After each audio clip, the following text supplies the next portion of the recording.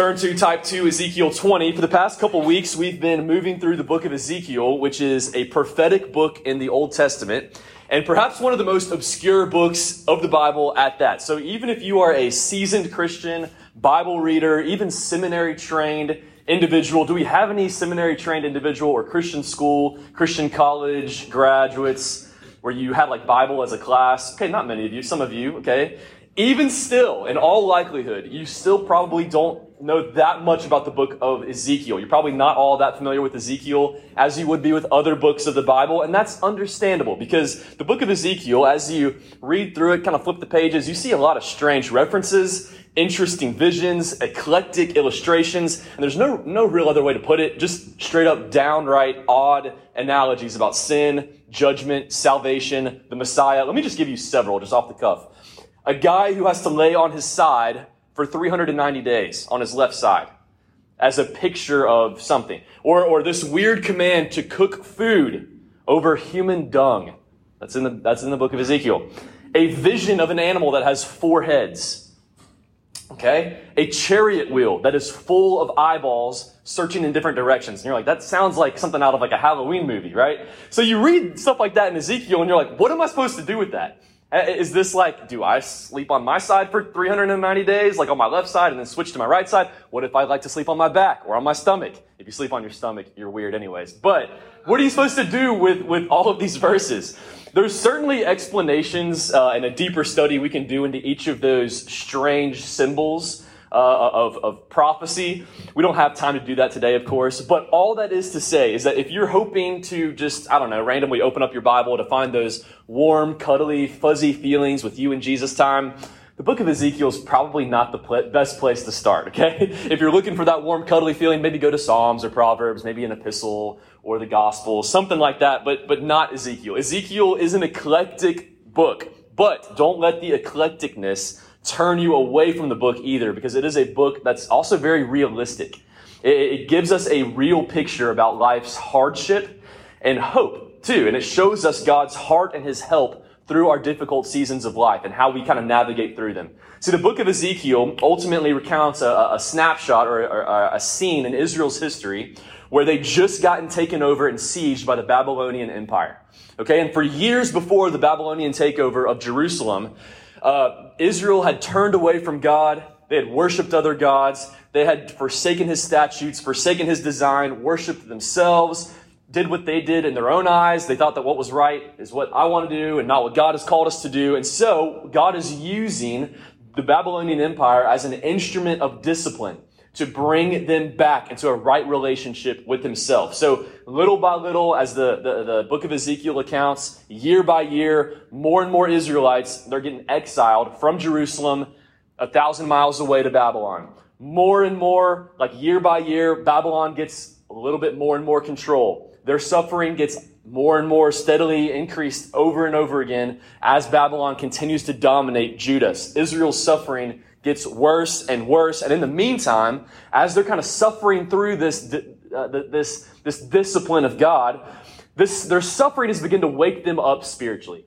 They're starting to ask the questions, well, God, where are you? And where are we exactly? What do I actually believe? And so God uses in that time of them waking up spiritually, a young man named Ezekiel, who's 30 years old. So the age of many of us in this class. And he's using a man named Ezekiel to be a mouthpiece of His word and His will to the Israelites. See, oftentimes God allows us to go through dark valleys as well, hardship, not because He's trying to pay us back, but because He's trying to bring us back into a right relationship with Him. And oftentimes, God speaks most clearly to us in those seasons through His people who are bringing His word to bear on our lives. That's why we do this in class. Bible study class and small group, because you shouldn't assume that you're going to sit in your bedroom and hear an audible word from God. You might. I'm going to say it's probably unlikely. But what you will hear, and what is the scriptural standard of how God often speaks to people, is through His word, through His people, to His people. And that's what Ezekiel is in this moment to Israel. And we know this, right? Given the book of Ezekiel, the season of suffering that they're going through, life is not all cheer and happiness. Even during the holidays, right? I mean, even in the holidays, I feel like we go into Christmas time and we're like, okay, it's got to feel a certain way, and I got to be super joyful, and it's got to be a super happy experience, and everything has to be right, and I got to get all the right gifts, and I got to receive all the right gifts. And then sometimes we get out of the Christmas season, and we're almost a little bit like jaded because it didn't even measure up to what we had hoped it would be in our heads, right? So life involves disappointment. It involves displacement. It involves deep hurt and confusion. And the story of Ezekiel is that God uses all of it to accomplish his redemptive purposes for his people, despite their sin, despite what's happened to them, despite what's happening all around them. And God uses Ezekiel in particular in and through that season to bring Israel back. So I hope that you found Ezekiel 20 in your Bibles by now. To set the context, we're looking at chapter 20, and it's given us a scene, really, of the leaders of Israel approaching Ezekiel to hear a specific word from God because they're in distress and they want to hear from God finally, okay? So we're going to dive in verse 1. We're only going to go to verse 14, and I'm reading from the ESV translation. Here's how it starts. In the 7th year, in the 5th month, on the 10th day of the month, certain of the elders of Israel came to inquire of the Lord and sat before me, Ezekiel. And the word of the Lord came to me, Son of man, speak to the elders of Israel and say to them, Thus says the Lord, is it to inquire of me that you come? As I live, declares the Lord, I will not be inquired by you. Will you judge them, Son of man? Will you judge them? Let them know of their abominations of their fathers and say to them, Thus says the Lord, on the day when I chose Israel, I swore to the offspring of the house of Jacob, making myself known to them in the land of Egypt. I swore to them, saying, I am the Lord your God. On that day I swore to them that I would bring them out of the land of Egypt into a land that I had searched out for them, a land flowing with milk and honey, the most glorious of lands. Verse 7, And I said to them, Cast away your detestable things your eyes feast on, every one of you, and do not defile yourselves with the idols of Egypt. I am the Lord your God. But they rebelled against me. They were not willing to listen to me. None of them cast away the detestable things their eyes feasted on, nor did they forsake the idols of Egypt. Okay, let's pause right there before we move on. What's going on? Here's essentially what's happening. The elders of Israel, the leaders of society, of religion, of politics, they realize that life's not going well. Everything's crumbling. They're all feeling like they're in a really hard spot. So they're like, we got to approach Ezekiel to get a word from God. They realize, okay, our situation's getting harder, not better. Our suffering's getting more intense, not less. And now it's beyond our control to alleviate the situation. So now we got to hear from God. So that's why they're going to Ezekiel right now. Finally, it's been quite a while, but they're finally doing it. By the way, isn't this kind of typical of all of us, right? Life's going fine. Therefore, I don't really need to depend on God. Life's going fine. It's just nice and dandy. So I don't really need to trust God for anything in my life, really. But then when life gets hard, when it gets tough, then we start knocking on heaven's door. We're like, God, I've kind of run out of my earthly options. I've kind of run out of my natural explanations for things. So now I need your help. Now I need heavenly explanations. Now I need heavenly options. I need your help, finally. And what happens next here in the text is interesting. It's not what we might expect. So what's the result? Do they get a word from God? Well, yes and no. Yes, in the sense that God does give a word to Ezekiel, to them, but also no, in the sense that God's word to them is, I'm not going to give you a word. Isn't that interesting? So why? Why does God say, I'm not going to give you a word, which is a word, but he's not going to give them a word? Why? Why does he do that? The reason God does not give them a word is because God really knows what's going on in the hearts of these Israelite leaders who have rejected God and rebelled against him. He really knows what's going on in their hearts. He really knows their motives. He really knows why that they're approaching him, finally. And see, these elders of Israel are coming to God in this moment, but they're not really coming to God for God. Nor are they really approaching God as God. They're going to God because they've run into the dead end of being their own gods. And now they finally need help. And they're asking for God's help to continue to be their own gods. They want to run life the way that they want to run life. And that's it. And they want God to help them do that. And so in reality, they're not really asking for God's help. They don't actually really want to hear from God. And how do we know that? Because look at verse 7 in your Bibles. It says very clearly, God already gave them a clear word through his scriptures, through his prophets, to follow his law, to obey his word, to love their neighbors, to worship the Lord only, and they aren't doing any of that. And so God communicated clearly to them, and they've rejected all of what's clear. And now they're in a bind, and then they're like, God, we need your counsel, a special counsel about this special situation that we're in. And God's like, really? Like the nerve. You want a special word from me? Why would I give you a special word when you've already rejected my general word? My clear word, my clear will for obedience and purity and generosity. Does that make sense? I think this is a good picture and reminder to us that God is a person. He's not some genie in a bottle. He's not some force or some formula that we got to figure out. He's a person. So let me give you a human relationship analogy to kind of flesh this out a little bit. Let's say this is how God feels or felt in this moment.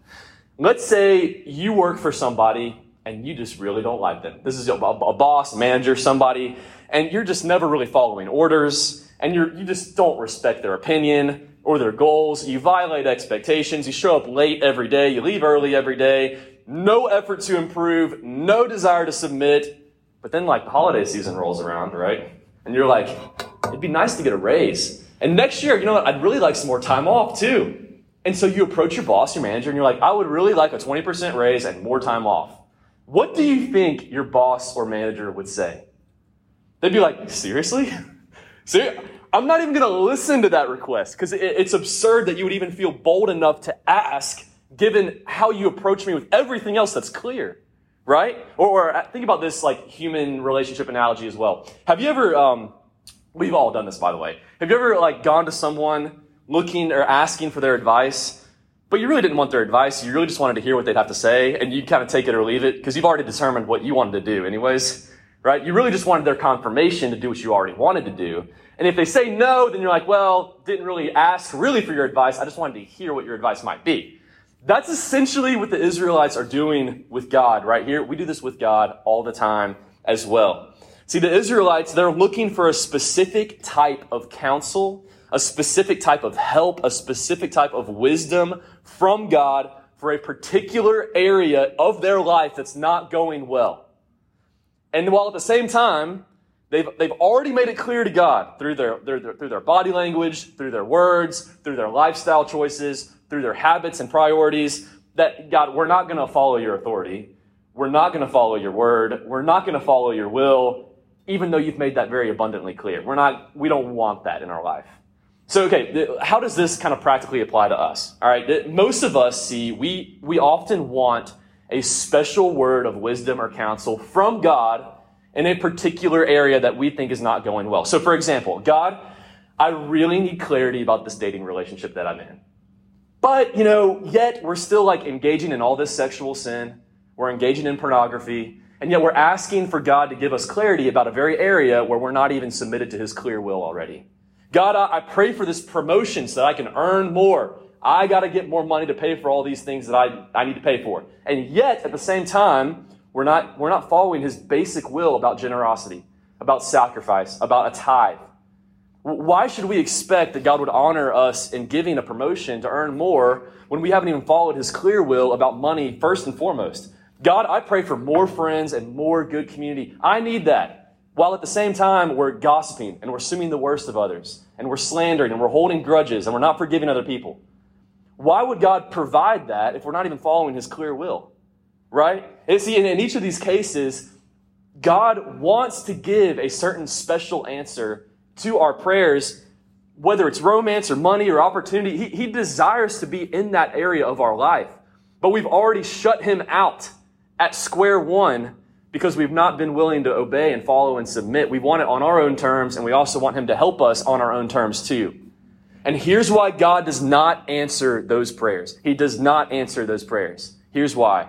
Follow with me here. If God were to answer those prayers, God would be reinforcing idolatry. And he doesn't do that. God would be encouraging us in our own sin.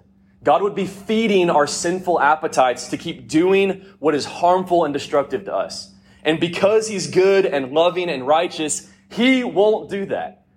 His righteousness constrains him from answering prayers like that. See, we should not expect that special word, special grace for areas where we're already not obeying God's general will and general word in our lives. We shouldn't expect that. And please hear me out. It's not that we can ever get to a point where we finally earn God's answering of our prayers through our obedience. That's not it at all, because we're always going to fail and mess up. That's why we have the gospel. The difference is that, are we coming to God for God? Are we approaching him on his terms, or are we using God as a means to an end that we've already been worshiping ourselves? Are we our own end, that we're making God an apprentice to accomplishing our own idolatry? God won't be involved like that. Just like any relationship, right? Because God's a person. No one likes being used as a means to an end. We shouldn't expect anything from that person. Nobody. God is withholding from the Israelites here. He's withholding an immediate grace in their situation because he wants something better for them. Namely, first and foremost, a right relationship with himself, which will only lead to flourishing. And that's the foundation, truly, for everything else. But he wants to be involved. So he's calling them to turn. He's calling them to repentance. He's calling us to do the same too. And we're going to keep moving through this passage. Look at the second half of verse 8. Then I said, this is God speaking, then I said I would pour out my wrath upon them and spend my anger against them in the midst of the land of Egypt. He's upset at sin. God doesn't like sin. Verse 9. But I acted for the sake of my name. If you want to highlight that phrase, underline that phrase. But I acted for the sake of my name, that it should not be profaned in the sight of the nations among whom they lived, in whose sight I made myself known to them in bringing them out of the land of Egypt. So I led them out of the land of Egypt and brought them into the wilderness. I gave them my statutes. I made known to them my rules, by which if a person does them, he shall live. If you want to write down or underline or highlight another phrase, he shall live. Verse 12, moreover, I gave them my Sabbaths as a sign between me and them, that they might know that I am the Lord who sanctifies them. But the house of Israel, they rebelled against me in the wilderness. They did not walk in my statutes, but they rejected my rules, by which if a person does them, he shall live. Again, and my Sabbaths they greatly profaned. Then I said I would pour out my wrath upon them in the wilderness to make a full end of them. He's like, I don't like sin. I hate what it does to people. I hate what it does to all of us. But, verse 14, you have that phrase again. But I acted for the sake of my name, that it should not be profaned in the sight of the nations, in whose sight I had brought them out. Okay, so you have those two phrases, if you were listening closely. Hopefully you underline two phrases that are going to stick out that we'll wrap up our time with. But I acted for the sake of my name, and he shall live. What does that mean, by the way? But I acted for the sake of my name. This is essentially what God is saying. He's saying, people of Israel, my people, it's not that I'm ignoring you. It's not that I'm simply saying no. It's just that I'm not answering your prayers and I'm not acting for the sake of your name. I'm answering your prayers and I'm acting for the sake of my name in your life. In other words, God is saying, your will is not helping you, right? Your authority is not helping you. Your life is crumbling. Your kingdom is crumbling. You're in a mess and you keep getting worse and worse and worse of when you're doing things your way. Verse 13, they did not walk in my statutes, but rejected my rules, by which if a person does them, he shall live. God knows better than we do. His authority is best for us. And when we follow his authority, his will, his word, that leads to life, to spiritual flourishing. He wants us to live, to have life abundantly. And when we live by our own self-authority, defining right and wrong, by our own, ideas, good and bad, best and better for my situation, we just keep incurring sin and death and destruction into us, into other relationships, into our work, into money, opportunity, romance, all of it. And so God wants to get us out of that destructive cycle and usher us into something good. God is, however, because he's good, he's just. He's just to punish our sin. He's also just to not answer our prayers. If we've turned away from him and rejected him, why should we expect him to be obligated to answer our prayers? He's just to not do that. But the hope that we have is, but I acted for the sake of my name. That's God's hope. That's the key. That's the promise behind how God feels about us, behind why he answers prayer. By the way, what is God's name? Everyone know that? For the sake of my name. What is it like? Is God's name God? What does he mean here? Why not just say for my sake? Why for the sake of my name? In Scripture, when it says for the sake of my name, or when it says the name of the Lord, it's not just saying it's not how we use it in English. It's really, I guess, a synonym for character. the glory of who he is, for the sake of the glory of who he is, my character. Scripture tells us that God is a God of steadfast love and faithfulness, of mercy, of justice, who uses his power and wisdom to lead to our wholeness, to our flourishing. And the best thing that could ever happen to any of us, is for God to glorify himself in our lives. For the sake of his name, he would glorify himself in our lives. He's so committed to his own glory because it is best for us. We were made for his glory. After all, God is acting. When he acts for the sake of his name, he does so ultimately so in Jesus Christ. His name, his word that became flesh, became a man. And in saving us, he magnified his steadfast love. He's not just his character is steadfast love. Now he can prove it. His steadfast love and his faithfulness to us, his justice and mercy on the cross, punishing sin, but atoning for it so he doesn't punish us. In Jesus Christ, he does approach us for the sake of his name. But I acted for the sake of my name. That is the gospel message that during Christmas time, we celebrate the very first stages of in the manifestation, the incarnation of Jesus Christ. All the beginning of the promises of God are beginning to come into fulfillment because of Jesus. Going back to Ezekiel 20, okay? We're almost done. All the Israelites deserved was to be forsaken and was to be judged. Was to be forsaken, to be ignored. That's all they deserved. But for the sake of God's name, he showed abundant mercy and grace. All we deserve from God is hell.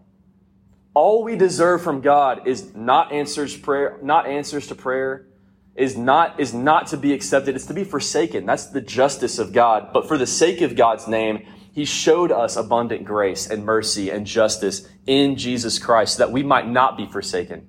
Jesus was forsaken so that we might not be. Jesus on the cross cried, God, why have you forsaken me? So that when we cry in our deepest moments of despair, he will listen to us. Jesus got the turning away of God's justice so that we could have the acceptance of God's love. That's how the gospel works. And that's the only thing, that grace, that mercy, that faithfulness is the only thing that will truly transform our hearts from being rebellious people who don't want God, who don't obey his authority, to finally seeing God as a good God, to seeing God as an authority that we want to follow and we want to submit to. That kind of love transforms us. It humbles us in our prayers. It also humbles us with our prayers too. We pray and we can just give it to him because we believe that he's good and he's faithful and he's trustworthy. And sometimes even that grace and love of God is manifested to us by denying certain requests that God in his wisdom knows is better for us than other things. God knows better for us than we know for ourselves. James 4 says this, you ask and you don't receive because you ask wrongly to spend it on your own passions. You adulterous people. Do you not know that friendship with the world is enmity with God? Therefore, whoever wishes to be a friend of the world makes himself an enemy of God. Or do you suppose it is of no purpose that the scripture says he yearns jealously over the spirit that he has made to dwell in us? In other words, God wants relationship and fellowship with us, but he gives more grace. Therefore, it says God opposes the proud, but gives grace to the humble. So how do we respond in all this? To Ezekiel 20, to this reality of God as a person who's glorious and holy. How do we respond? The last phrase says it all. God gives grace to the humble, but he opposes the proud. Humility in prayer is this. It says, God, not my will, but yours be done. God, I will first humble myself under your authority, your word, your will, and then I will seek special counsel in my life from you in those particular areas, because now I've submitted those particular areas to you. Do you need special guidance or direction or counsel right now in life? Like what are each of us going through in a particular area where you know you need a special counsel, a special word, special wisdom? I just want to recite just a couple verses, these promises of God that we have towards us. Psalm 31:3, one of my favorite verses. You are my rock and my fortress, and for your name's sake, can you have that namesake again? You lead me and you guide me. In other words, when I humble myself and I make God my fortress and my rock, Now I've positioned myself where God promises to lead me and guide me. Now I am leadable and guidable because I've submitted myself to him. Psalm 37:5, commit your way to the Lord, trust in him, and he will act. My job is to humble myself, commit myself before the Lord, not myself. I'm committing myself to him and his authority, not my own authority. And then I have the promise that he will act on my behalf. That's for all of us. Proverbs 3:5, one of believers' favorite verses about the clarity of God's heart towards us. Trust in the Lord with all your heart. Lean not on your own understanding. In all your ways acknowledge him, and he will make straight your paths. Our job, our responsibility is to humble ourselves, to deny our self-authority, to deny ourselves, to take up our own cross, to trust and acknowledge the Lord in all we do. And then his job is to make our path straight. Our problem is that when we try to do his job and not do our job. And he can't do his job truly if we're not letting him, because we're following our own authority instead. His name's sake, his steadfast love, his mercy, his grace, his justice demonstrated to us in the gospel is what humbles us and empowers us to finally obey. And our humility and our obedience by faith is the starting point by which we're being surrendered to him, by which God will move and act and provide and promise in our life. That's the starting point. And just because it's not immediate for God to answer your prayers, that doesn't mean that he's not intimately involved, right? If anything, the Christmas story ought to be proof. For 400 years, God was silent until he sent a baby. And when he answered that prayer of the Messiah, like he does with all of our prayers, that might not come in the same way that we think. God came again as a baby. Let's pray. Lord, thank you for your word. Thank you for the time that we have to dive into the Christmas season of Advent, to know of your love that came down for us, that you're a personal God who cares about life here, all of us. And you came and you were born and you came to die for us so that we might have life in your name. I pray that we would have a deeper and richer experience of that this Christmas season. I pray this all in your name, Jesus. Amen.